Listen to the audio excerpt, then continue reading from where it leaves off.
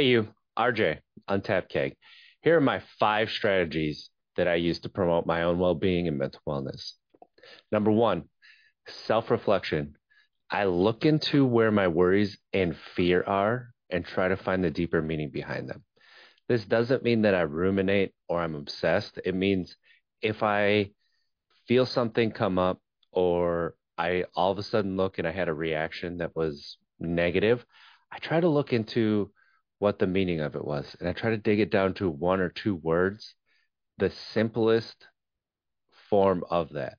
So, an example is at work, I get really stressed out about I can't get something done.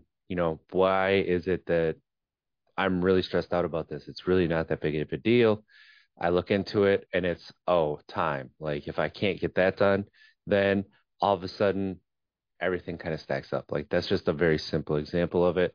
But a few things that this has helped with is me to figure out that self acceptance was my biggest drawback. That is what really quieted my mind when I realized that, oh, a lot of my fears and my worries are with acceptance and self acceptance.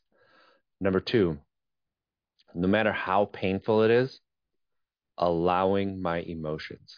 I used to numb and push all of my emotions away. This led me to be annoyed, frustrated, angry all the time.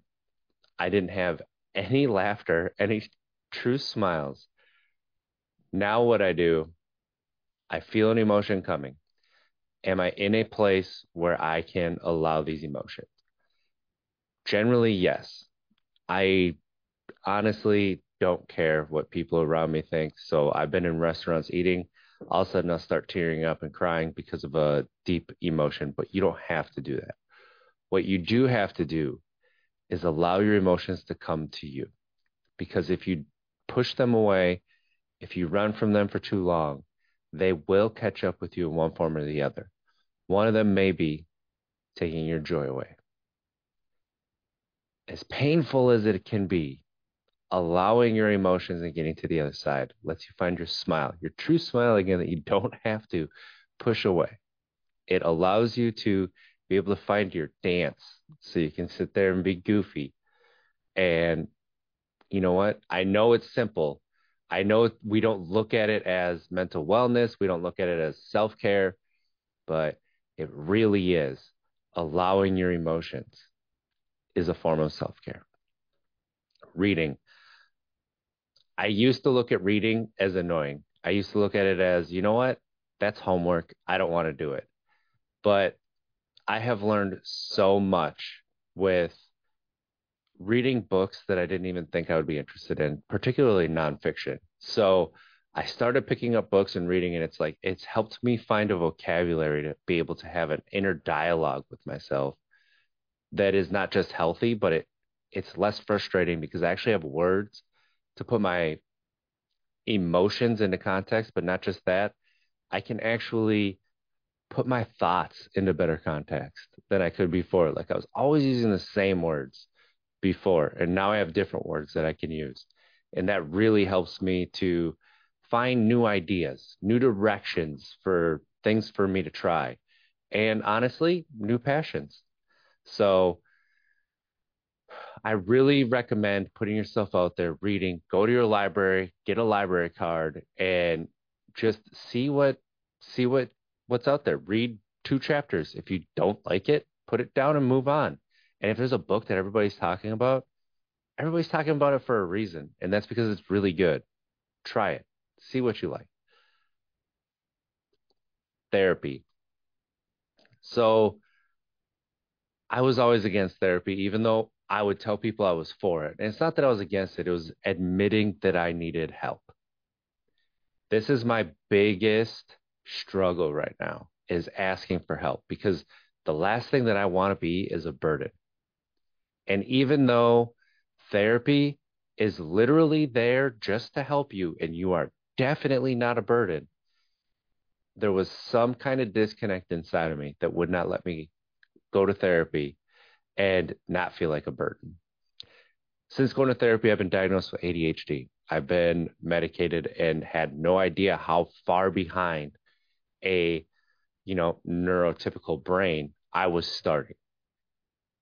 It has helped me, work through a lot of my past hangups, things that I didn't even know I was reacting to as a parent to my children because of something that happened.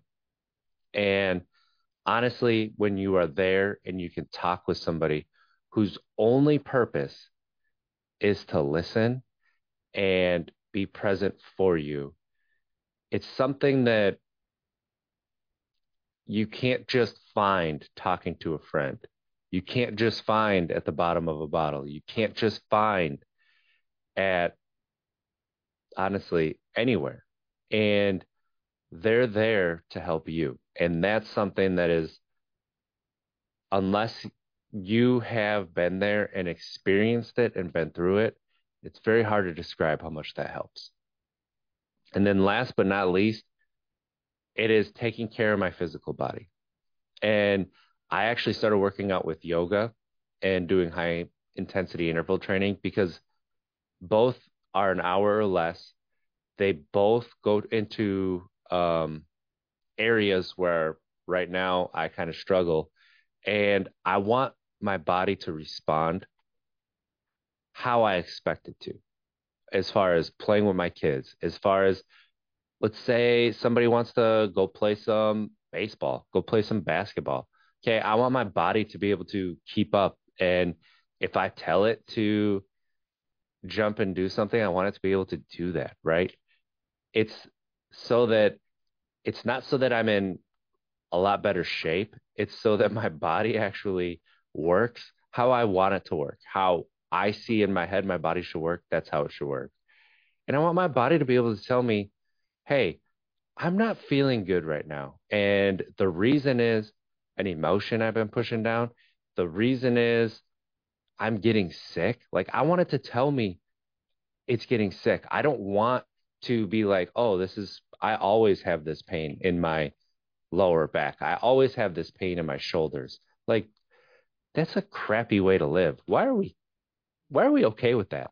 So I really started making this, uh, I started with my mind, and now I'm like taking care of my body. I'm eating better because honestly, if you cook healthy food correctly, healthy food is delicious. All right. We need to get over this because healthy food is delicious. So eat better. I've actually cut way back on my coffee, and I'm just trying to make my physical body really feel like how my mind now feels after doing so much work. So these are the 5 strategies that I promote my own well-being and my own mental wellness. Why don't you, in the comments below, let me know what you do. If you had to add one thing to this, what would you add? And let's see, you know what? Let's try to be better tomorrow than we were today. Thanks for tapping in. I appreciate you. Have a great day.